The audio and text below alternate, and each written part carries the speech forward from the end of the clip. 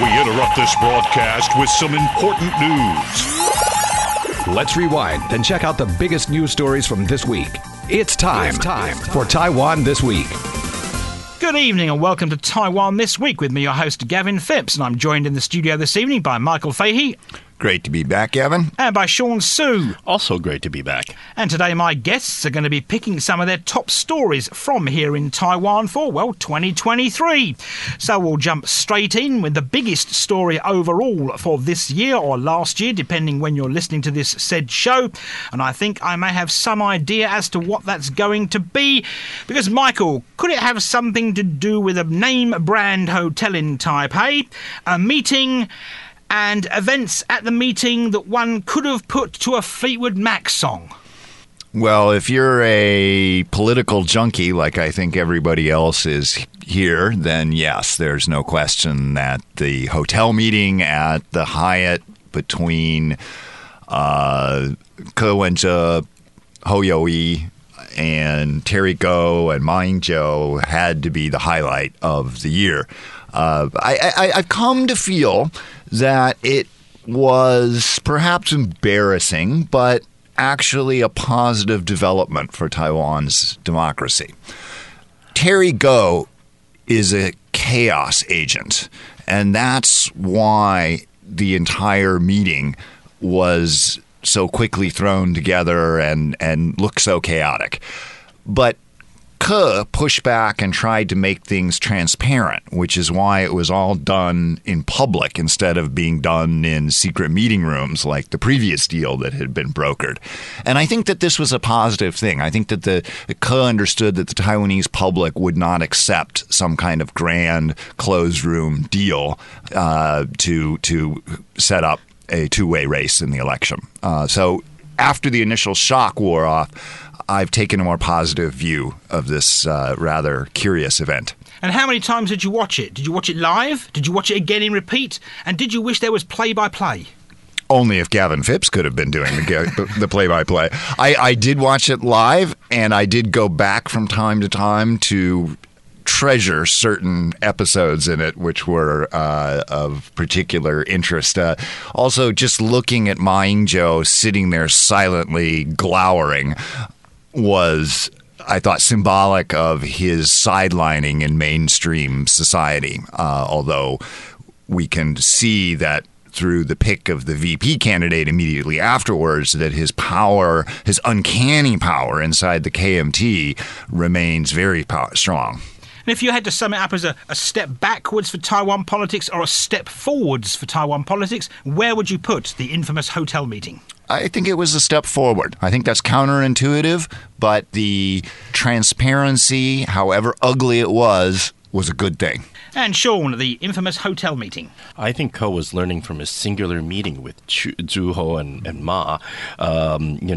When they decided to use very specifically chosen time frames and for specific polls and all this other thing, displaying that Ko really didn't understand or didn't remember anything from his statistics classes in his youth or college days. And therefore, that's my theory on why he decided to just enforce this open, transparent meeting.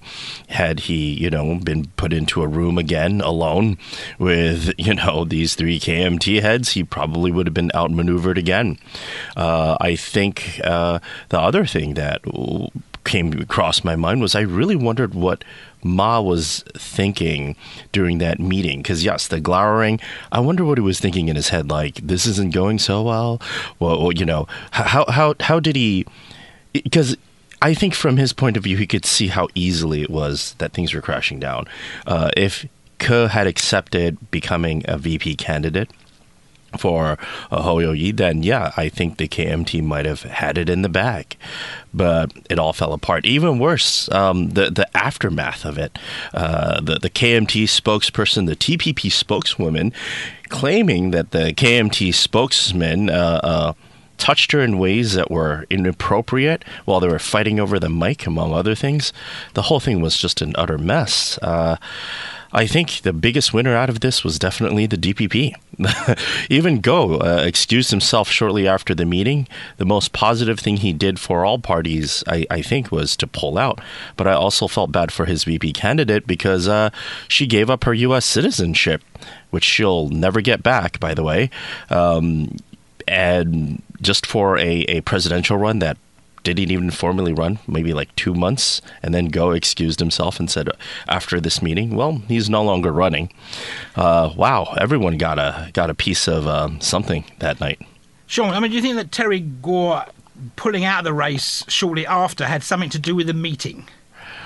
I think it had more repercussions, especially I don't think China was very happy that he was running because he would have split the vote even further.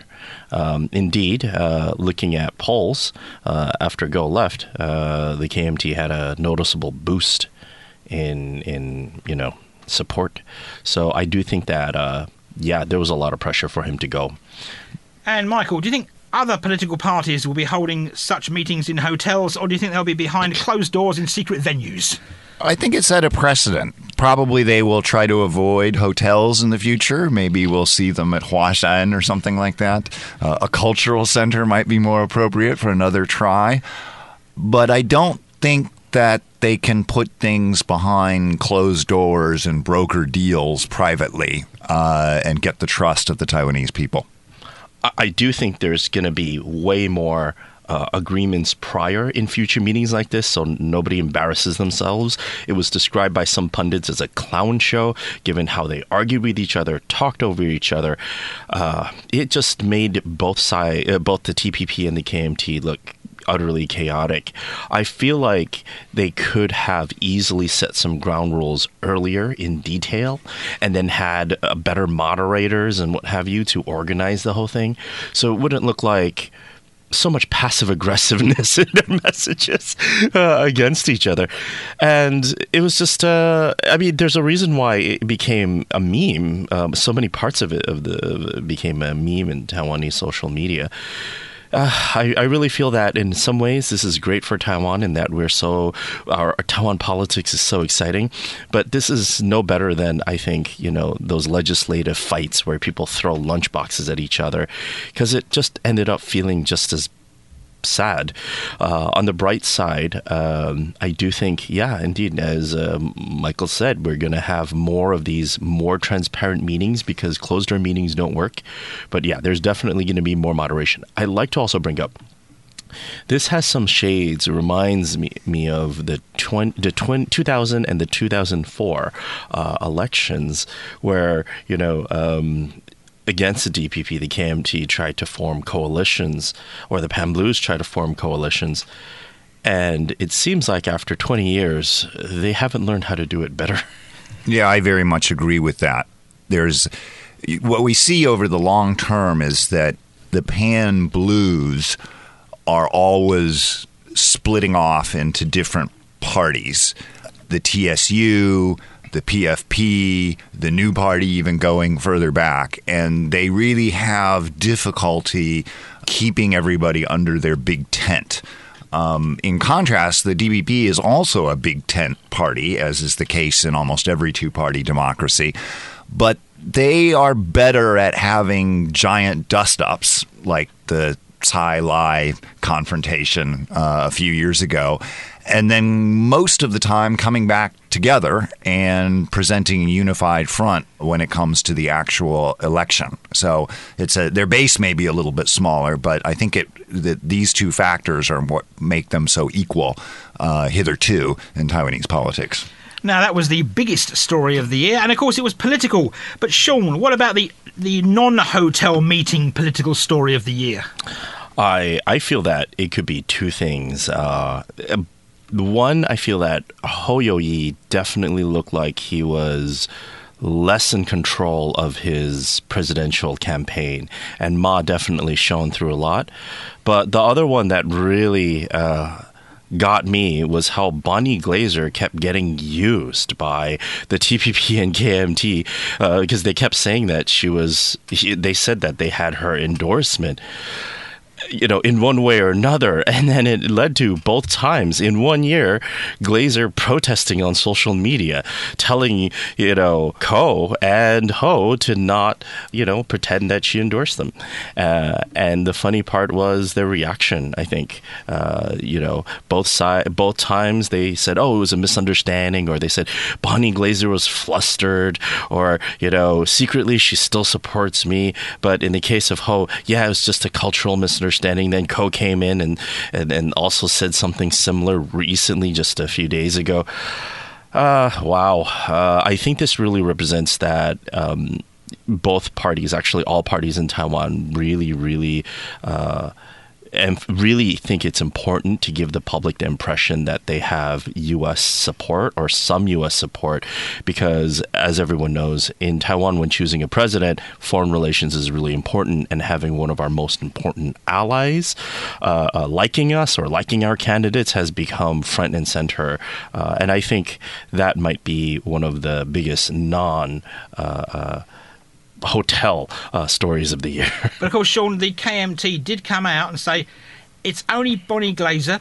Only about 23,000 people know who she is, and the rest of Taiwan doesn't care, so it's no biggie. We all know that's just downplaying. Glazer has long been a big voice for Taiwan, actually more for the U.S. interests. But, in the past, when, someone from the U.S. said something positive about Taiwan or in defense of Taiwan in some factor or another, in Taiwan news and media, it's always been in the front page and cover. So I think they're just downplaying it. I honestly think this whole thing has been really, I feel bad for Glazer. I know that not everyone agrees with her. Sometimes I don't myself.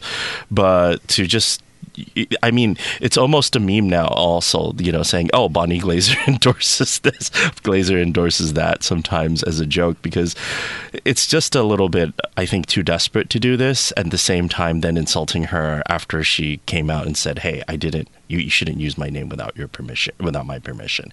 And I think consent is a very important thing that sometimes it seems like Taiwan's still learning. And Michael, the Bonnie Glazer incidents.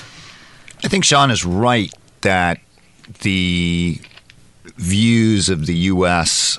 on Taiwan and the candidates in elections are much more important than they would appear to be based on how much actual media coverage is given to this issue. We can remember back in 2012 when Tsai Ing-wen was running for the first time that there was another sort of proxy U.S. view, and a former State Department official who came out and seemed to be suggesting that Tsai wasn't ready, and people took that as the view of the Obama administration, and some side reporters blame all this for her losing. I'm not really sure that was the case, because Ma Ying-jeou kind of had the biggest political brand that's ever been in Taiwan, and I think Tsai Ing-wen was still learning how to be a retail politician at that point. But there's no question that the views of the U.S. were important, and because the U.S. government tries pretty hard not to obviously take sides, various proxies come forward, and this time around it seems to be Bonnie Glazer. What's been kind of interesting to me is that some listeners may be aware that Bonnie Glazer and two other U.S. experts on China and Taiwan named Jessica Chen Weiss and Tom Christensen, the three of them recently wrote an article on foreign policy suggesting, among other things, that Taiwan needed to give assurances to China, particularly the DPP should remove the Taiwan independence plank, and Taiwan should stop teaching so much Taiwanese history in the textbooks. And that has had an interesting afterlife, because I think that the Ho campaign and the Blues are now careful not to, misrepresent Glazer as having endorsed him as a candidate.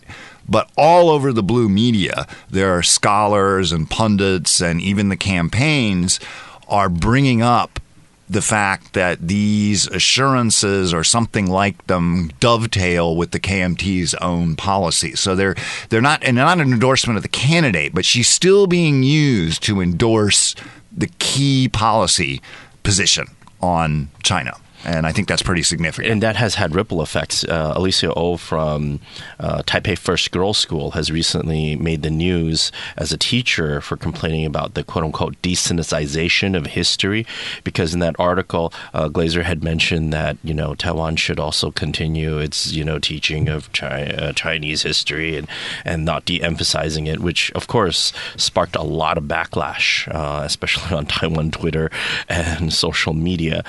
I think people thought that maybe Glazer had de-emphasized the reality that Taiwan is a nation, whether you believe it's de facto, de jure, whatever. But they also felt that it's kind of wrong to start dictating what goes in our history textbooks per se. But of course, this, again, as Michael said, this falls directly into what KMT interests, which is, of course, part of their platform, and that is a little bit of ethno-nationalism, where Han history is tied with ROC and so on and so forth. So yeah, of course, when they have the chance, they're going to bring out what they can and say, like, yes, this is what the U.S. wants. But that is a long tradition in Taiwan politics, where everyone pretends they know what our allies and foreign friends are actually saying, and they always have their own interpretation of it. And moving on now, the top foreign affairs story from here in Taiwan this year. And Michael, this also involves an American. Yes, I feel like we're overweighting the United States, but my pick for this story, and I think Sean agreed as well, was the Tsai-McCarthy meeting at the Reagan Library. That was significant because, of course, the previous year, Nancy Pelosi had come to Taiwan, and the result was some pretty serious military pressure on Taiwan by China. At the time, McCarthy had said that he wanted to meet with, he was not speaker yet at that time, but he said that he would meet with Tsai. Eventually, they brokered a kind of compromise where they met in the U.S. instead of Taiwan, which showed, I think, gave McCarthy the breathing room that he needed, because he wasn't backing down in the face of U.S. pressure. I have some questions about the on the Tsai side, whether that was so wise. But in any event, they met. The Speaker of the U.S., for those who don't know, House in the U.S., for those who don't know, is one of the heads of the three branches of government. So it's extremely significant to see the U.S., and unusual to see the U.S. Congress taking a major role in a foreign policy issue like Taiwan. In fact, the last time they did this to the extent that they're doing it now is arguably when they passed the Taiwan Relations Act, to the dismay of the executive branch back in the late 1970s. So Taiwan is special in American foreign policy in the interplay between the executive and the legislative branch, and that's one of the reasons why that meeting was so important. And Sean, you agree here? Yeah, I totally. I feel that there was so much significance in this meeting. First of all, the fact that there was bipartisan support for this meeting. Completely. Yeah, completely. Both Democrats and Republicans were, they're always fighting in the U.S. People have described it as some of the biggest divides in recent memory, yet we're looking at both sides were totally happy that Tsai visited. I feel that if this could be somehow normal, to have yearly or bi-yearly Taiwan presidents going to the U.S., having meetings with some of the top officials in the U.S. would be amazing. The second thing I think was it is the most senior U.S. figure to meet a Taiwanese leader in U.S. soil in many decades. For many of the youth in Taiwan, this is the first time they've ever seen something like this. So it was a big win for Tsai and the DPP, but most importantly, I think it was a big win for Taiwan to have this happen. Yeah, it would have been great if McCarthy could visit Taiwan, but I do think China's bluster and what have you about potential war and so forth and so on has made an impact. I think China did get a small win in that some might interpret this as McCarthy backing down a little bit. However, I also feel that it also made a lot of countries very aware, or people very aware, that China was so aggressive on this front. And it doesn't make China look like the good guy either way. And there was security implications because, Tsai emphasized the needs to speed up arm deliveries. There was a finally coherent message on deterrence. So after this, the United States definitely came out on the importance of deterrence of China, the fear being that Xi Jinping might have a bubble, just like many other authoritarian dictators have in the past. So by making it very public about U.S. support for deterrence against an aggressive, unprovoked Chinese invasion, I think was really good for world security because it might have gone through his bubble. And I do know, China responded with more military activities and sanctions and so forth. But I feel like the domestic impact on Taiwan shows that, hey, we have a government that is making inroads in foreign relations around the world. So that's why it, too, is my top foreign relations story. Now, Michael, I'm going to play the devil's advocate or poo-poo this one, if I may say that, because, of course, Mr. McCarthy didn't stick around for very long. That's true, but congressional attention has continued, and the Congress has set up a select committee on China in particular, which I believe is partly related to this. And yes, Mr. McCarthy did leave office fairly soon after that, but we didn't know that at the time that was going to happen. He could have had a long and vigorous tenure. I do want to emphasize what Sean was just saying, that it's so rare, especially right now in the U.S., for there to be an issue like Taiwan where there is complete bipartisan agreement. The only other case that I can think of, and it really isn't at that level at this point, because is the situation in Israel to a certain extent. But even that there's not as much consensus as there is on this. It's risky for the U.S. for Taiwan, because if Taiwan gets drawn into the meat grinder of U.S. partisan politics, that would be a very, very bad thing for Taiwan. But for now, Taiwan has very strong bipartisan support, and that's connected to this meeting, and therefore the meeting was really important. One last thing on this. I felt that President Tsai had a very difficult decision as to whether or not to welcome McCarthy, invite McCarthy to Taiwan to meet in Taiwan rather than the United States. Given the reaction to the Pelosi visit, naturally there was many people who thought that things should be dialed down, that it just wasn't necessary. It was overly provocative. But by allowing China to dictate who Taiwan can meet on Taiwanese soil, that diminishes Taiwanese sovereignty. And I think Tsai must have felt that this was a tough call. And she eventually decided that dialing things down and appearing responsible on the world stage was more important than this obvious infringement of Taiwanese sovereignty. I think it was a tough one, but I think she might have made the right call. I agree. I think it's the right call too, because if an incident happened while McCarthy visited, or if McCarthy backed down, either way, it would not have looked good. And we know the result. Pelosi, China would have,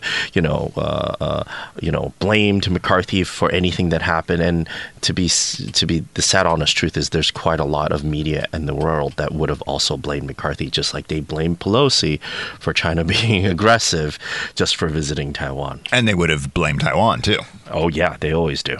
And so we've had the top foreign relations story of this year. Now, Sean, how about the biggest cross-strait story of 2023? Oh, it happened roughly around the same time, which was when Ma visited Hunan. Well, President, just a recap for those who may have missed this exciting episode. Ex-President Ma's ancestral home is in Hunan, China, which is in more or less the southern part of China. And he went to pay a visit to his ancestral home and visited the graves of the Ma family. Now, Ma himself was born in Hong Kong, and as far as I know, this is the first time he had ever gone to Hunan himself. But it was very symbolic and is related to the longer-term story of people who were refugees in Taiwan in 1949, going back and reconnecting with their roots. I remember it was a long 12-day visit that just capped around, and I think there was, I don't recall exactly, but it felt like there was an extension just to make sure it could tone down Tsai's visit to the United States. Like, I'll stay longer so I could be in the news more. I felt like what was happening. But of course, there was always controversy when Ma visits China, or actually, he just says a lot of controversial things. Like he says, "We are all Chinese," and of course, the DPP got really mad, and it's not acknowledging the reality, because as of last year, more than 60% of Taiwan people in Taiwan responded that they felt they're identified as Taiwanese. And the numbers of those that identify as Chinese only has been, dropping down to single digits. So I think Ma doesn't really care about the domestic audience in Taiwan too much in terms when he says statements like that. Otherwise, I don't remember the visit being too eventful, because the reason is, other than visiting, his ancestors, so to speak, and so on, and most importantly, him bringing some students to China, but this happens a lot. There wasn't really much except for him just saying, like, okay, this is important. China's our main thing, et cetera, et cetera. I do feel there was a lot of talk about it, but has anything tangibly changed? Not really. Did Ma prove that he is still very good at getting the highlight among the KMT, or getting the headlines? Yeah, Ma's still at it, and he's still good at it. Better than, I think, almost anyone else in the KMT. And Michael, obviously Ma grabbed, I would have to say that this trip to China by Ma, it grabbed a couple of headlines, but for the most part, media here in Taiwan was a bit muted about it. There was certainly a reasonable amount of coverage. I think it probably wasn't very exciting for them, because it was, of course, very choreography.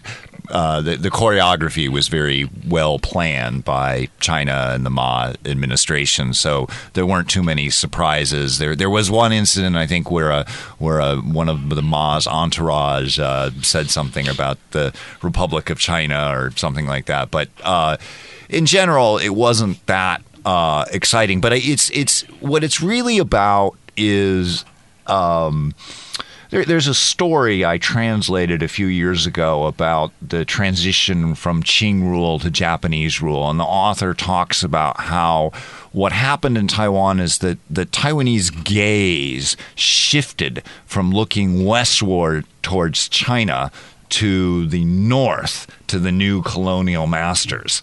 And now we kind of have a split personality, because on the one hand, many people in Taiwan are looking east to the United States, but Ma is insistently trying to turn our gaze back to the West and China. So it's who should we be paying more attention to?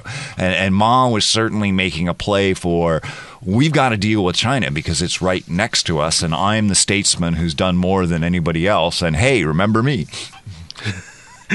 Yeah, definitely harkens back to, I think, what was it, the 2015 meeting where Ma went to meet with Xi Jinping in Singapore. Again, that was kind of panned in the media, closely watched. That's what he's good at, but tangibly quite panned because there wasn't anything really tangible there. But yes, I guess Ma does win the I don't know, hat you can say when it comes to I can visit China and it'll be on the news. But does it really mean that result in China, being less aggressive, doing less military flights past the median line across the straits? No, not really. And did it mean that China didn't still try to use economic coercion, including recently basically putting a pause on ECFA? The trade agreement that stems from 2010? No, it didn't. Well, but it is useful for Ma and the KMT because what their pitch to Taiwan's voters is we're the only ones who can talk to China. So you're right that it didn't stop the military intrusions. It didn't stop economic coercion, but it did produce calibrations to these things. I mean, I think we have to admit that in recent months, the number of planes and naval vessels that are entering, the area around Taiwan has come down somewhat, and there hasn't been anything massive. And at the same time, we have those ECFA sanctions that just kicked in on some petrochemical products at the end of the year.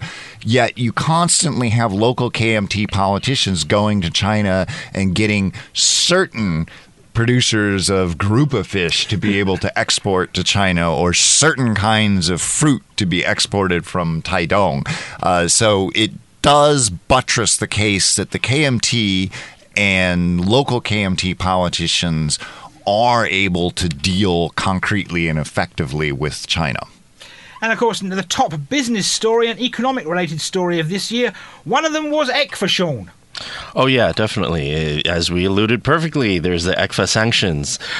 Personally, I feel that this is not necessarily a bad thing, because China has been doing, not just to Taiwan, like one problem with media coverage with China is that we tend to look at it on a per country basis.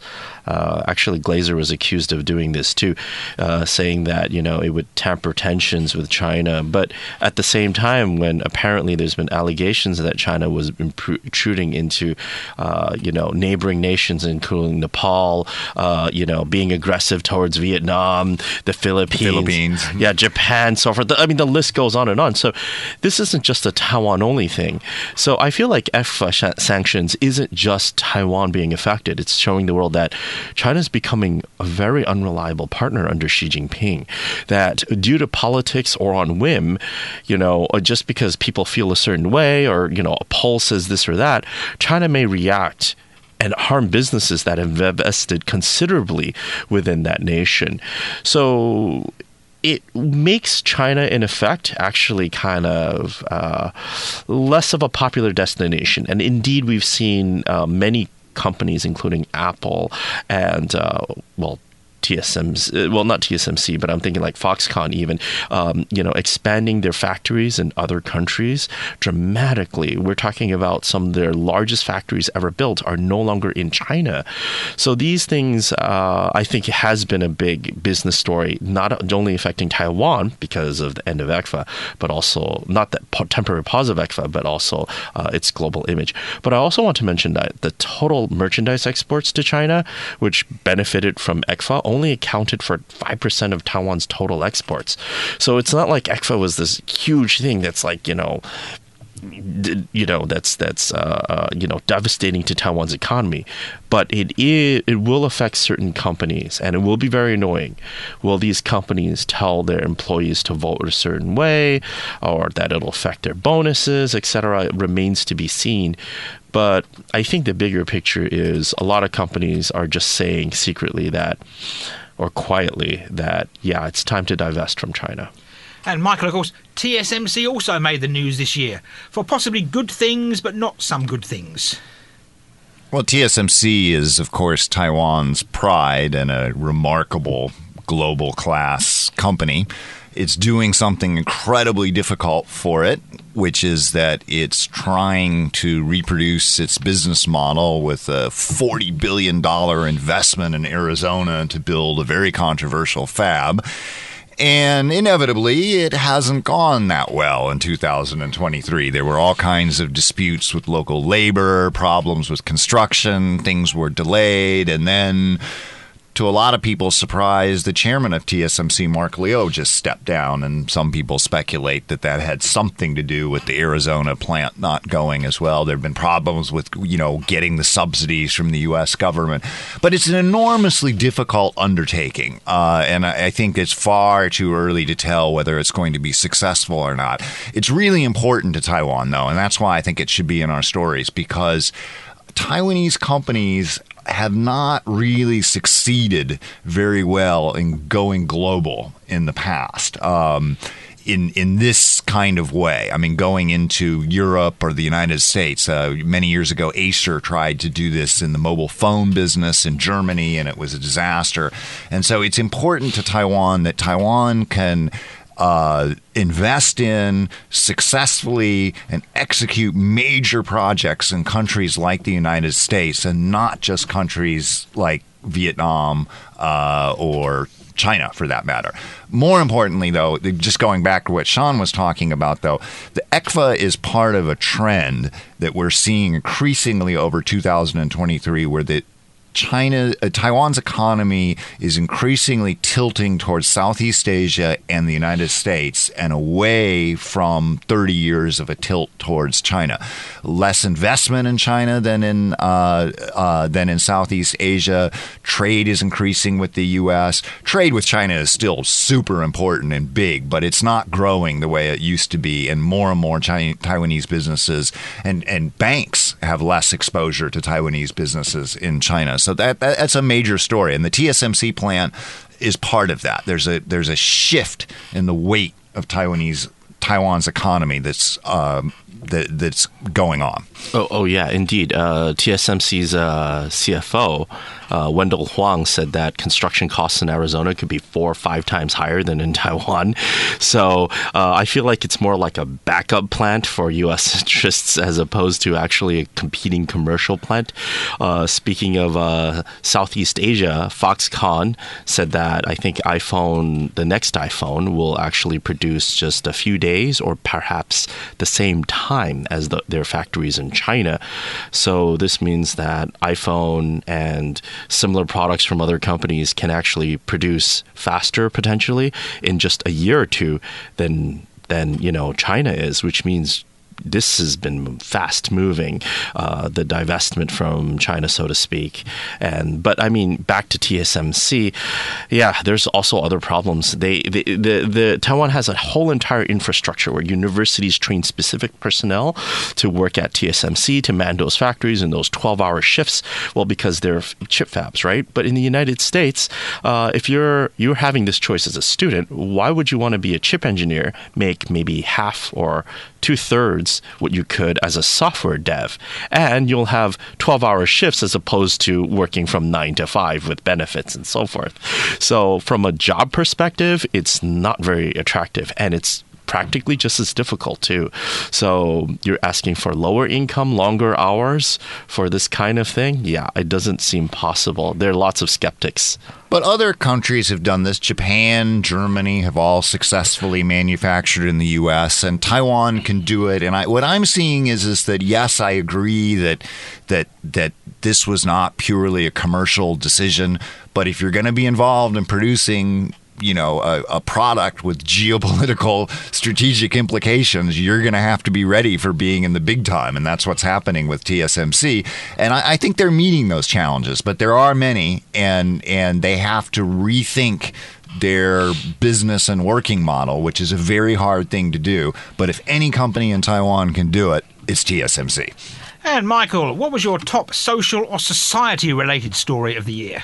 For me, it was an episode that may not have attracted so much attention, but the emergence of first online and then very small on-street protests against Taiwan's plans to make India a new source of migrant labor.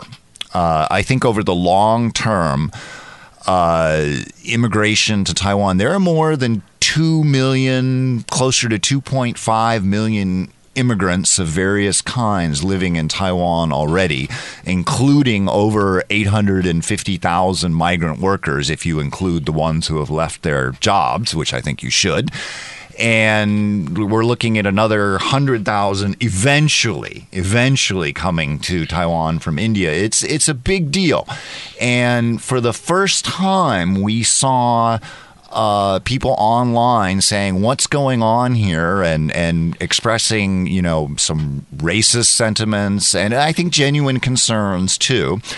And then they actually did come out, and they were very young people who were doing this. And the reason I think this is so significant is that this is how right-wing movements begin. It's moments like this. And there were lots of statements of the demonstration like, Taiwan is for Taiwanese people and this sort of thing, which of course is all true.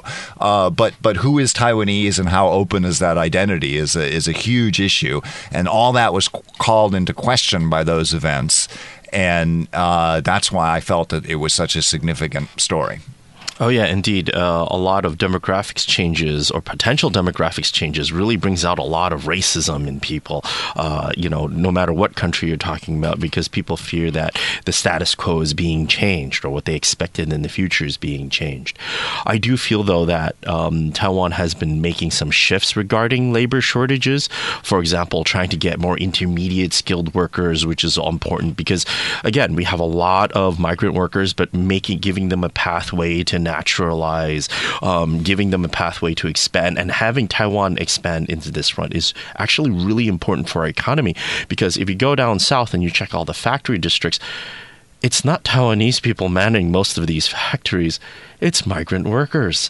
And without them, our country could not really survive. They're also, so far, the stopgap solution for our elderly population. So I feel that we need to do a cultural shift and respect these migrant workers because they are hardworking. It feels like they have less labor rights. The brokerage system that's been talked about this year is not working, for them either. So they go through tremendous pains to choose Taiwan, to assist Taiwan, when, to be frank, there are many other countries that are far better at this than we are. South Korea, I would argue, is probably a better destination. Even Hong Kong, maybe. Singapore. So I'm very thankful that we have these, migrant workers that have chosen to help us in Taiwan. But I think I might have had a slightly different story that's sort of related, because it's the disinformation regarding this. Because the disinformation that they came out about, arguing that, hey, it's going to be 200,000, I saw on the internet.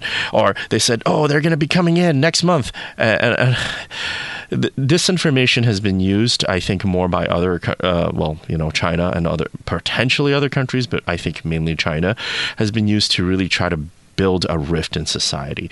The racism that we saw among some of the youth and among older people regarding these migrant workers and potential immigrants that, again, bring huge benefits to Taiwan.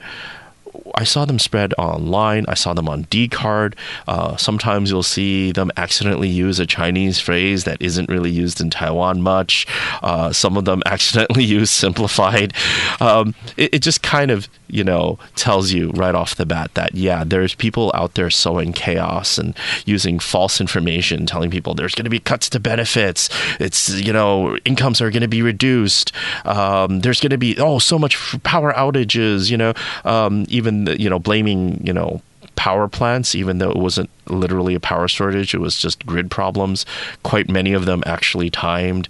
They were saying Taiwan's democracy is chaos because look at this, all these migrant workers are getting poured in. They don't care about you, they care about the businesses.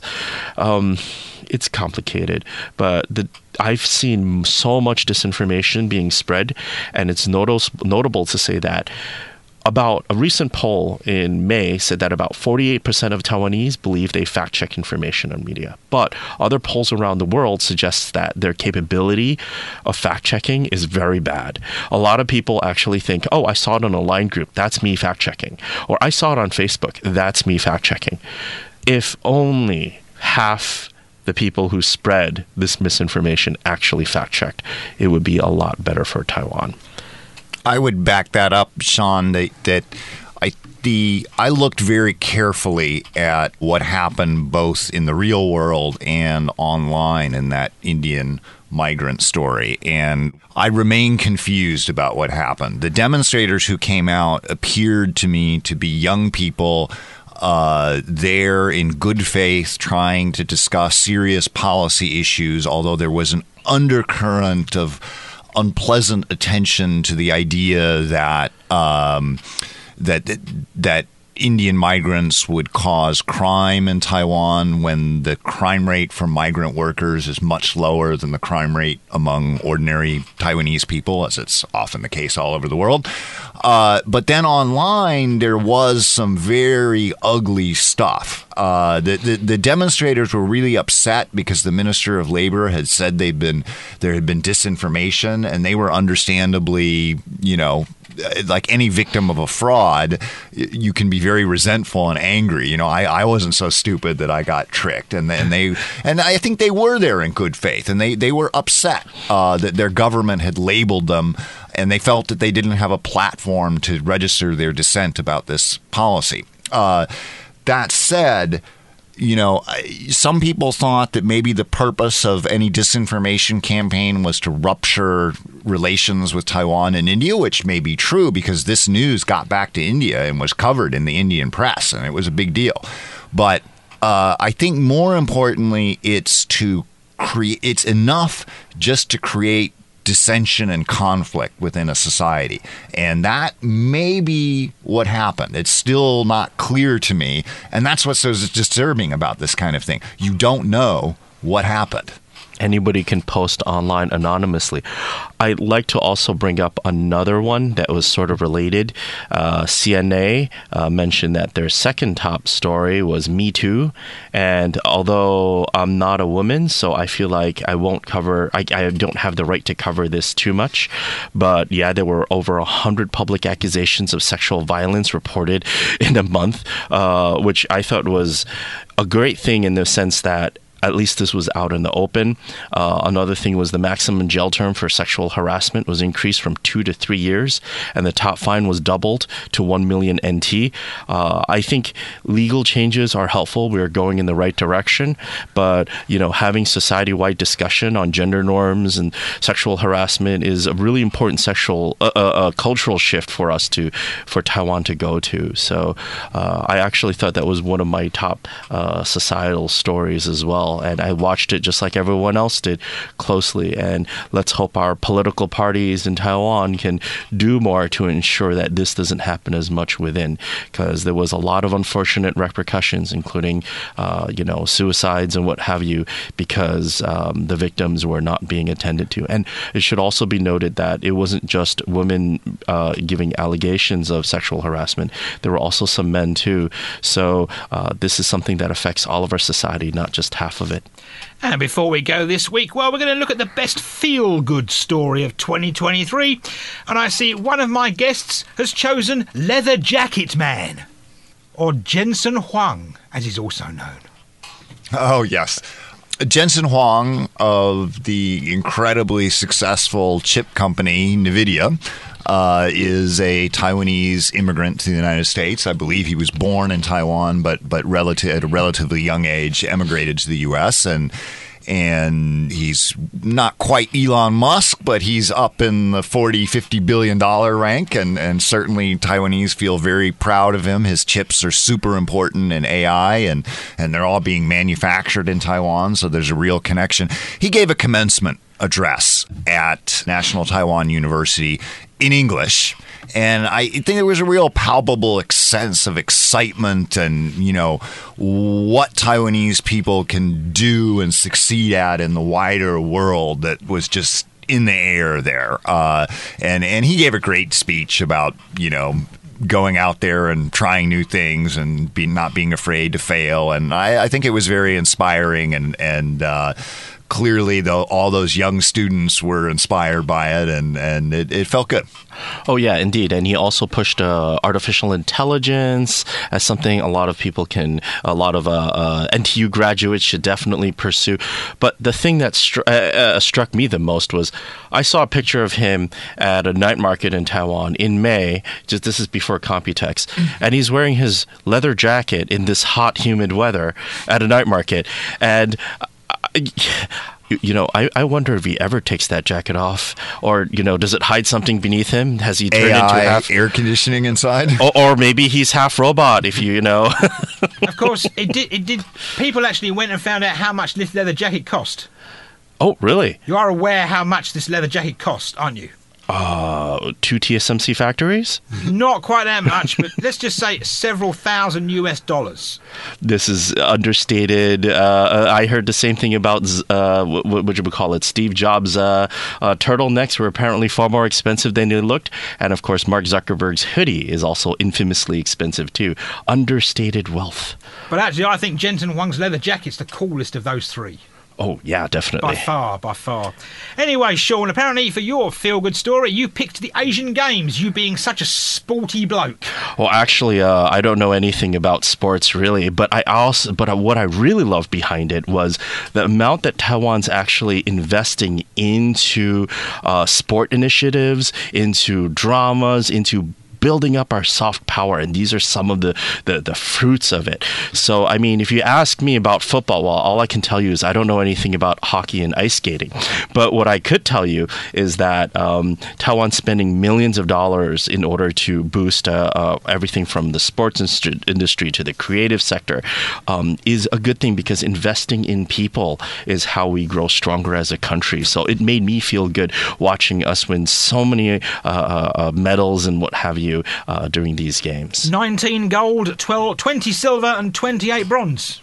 Oh yeah, definitely. It didn't make you want to take up steeplechase, Sean. I don't even know what that is. There we go. Anyway, that's the one I have to leave it here this week on Taiwan This Week. And I've been joined in the studio today by Michael Fahey. Take care, all. And by Sean Su.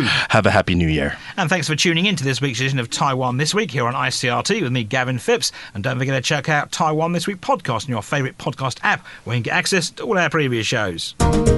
Tune in again next Friday evening at 9 for another informative look at the top stories of the week with Taiwan This Week. And don't forget to also check out our podcast on our website, icrt.com.tw. Now keep it here for more music and news only on ICRT FM 100.